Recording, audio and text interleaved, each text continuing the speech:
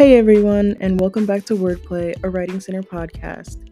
Today, in preparation for our March Madness bracket, we're going to be talking about speculative fiction and realism, two subgenres of books that appear on next month's bracket. In this episode, we're going to be defining these terms and discussing some popular works from each subgenre. Okay, so before we start talking about what these things are, it's important to note that they are not the same thing or even really similar.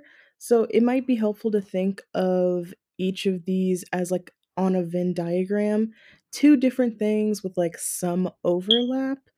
They are both found in subgenre or in genres like horror, science fiction, and fantasy, but they are two completely different concepts. I really like what Margaret Atwood writes in her book In Other Worlds, Science Fiction and the Human Imagination, where she says speculative fiction, and in this situation, a realism, are fluid and ever changing terms. While these terms are different, I really do think that they complement each other really well, which is why we're talking about both of them in this episode.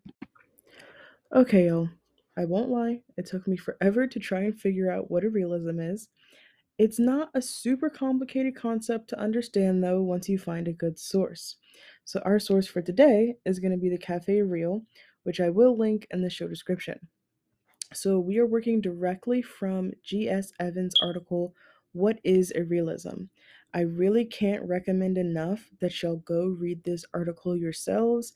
It's a really interesting read, but to put it basically, a realism is an art form that can directly communicate by feeling rather than articulation the uncertainties inherent in human existence, or to put it another way, the irreconcilability that human aspiration and human reality have. So, truly a mouthful and not at all simple. So, let's think about it as an example. Franz Kafka's Metamorphosis is the perfect example of realism, specifically the fact that Gregor, the main character, turns into a roach. Now, we all understand and know that there is no way for a human to turn into a roach. We should also, however, take note that the reason why Gregor becomes a roach is never really explained.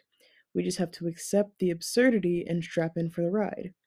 This, of course, is different from traditional science fiction or fantasy, where, as Evans explains, there is an internal consistency to the impossible physics of the story. There are laws that are followed. However, Kafka makes no laws, nor does he follow any. We simply just have a man living as a beetle in the regular world. This is what makes a realism different. There is not consistency between the story and the world it's in. It is, of course, the tension and or the allegory that this friction creates that gives meaning to the story. Gregor is a roach and now feels as though because he is a roach, he cannot live his life or accomplish his goals and dreams. The roach could be an allegory for how Kafka views mental illness or the alienation and loneliness he feels in his life, left alone in his room unloved. Irrealism tells complex and complicated stories through off putting and dreamlike situations that give the reader anxiety and an almost impossible to find meaning. But hey, if we could easily find the meaning of a novel, all the fun is gone. Alright, so this is one that I'm sure a lot more of you are familiar with, so I'm going to try and steer away from the super scholarly definitions for this section. Speculative fiction, if we're looking at a Venn diagram, of course, sits right between science fiction and fantasy. Not all fantasy or science fiction are speculative, but most speculative fiction is fantasy or science fiction. The one definition that I will bring into this section comes from the Speculative Literature Foundation. Again, I will link them in the show description, who defines speculative fiction as meant to inclusively span the breadth of fantastic literature, encompassing literature ranging from hard science fiction to epic fantasy to ghost trees to horror to folk and fairy tales to slipstream to magical realism to modern myth making and more. Another lengthy definition, but to be more specific, speculative fiction is usually exposing realities from different points of view through fantastical means. So, one super popular example might be Neil Gaiman's American Gods, where all gods exist and for some reason are all messing around in America. Or another excellent example is Margaret Atwood's Handmaid's Tale, a story of what might happen if Christofascism rose up in the United States and the government fell. Both of these are considered speculative fiction, speculating about what might happen in fantastic and extraordinary circumstances. Okay, now that we've got that out of the way, I want to encourage all of you to be on the lookout for the March Madness bracket that we've got coming out at the beginning of March. March 1st, check out our Instagram and our stories. We're going to be running the bracket.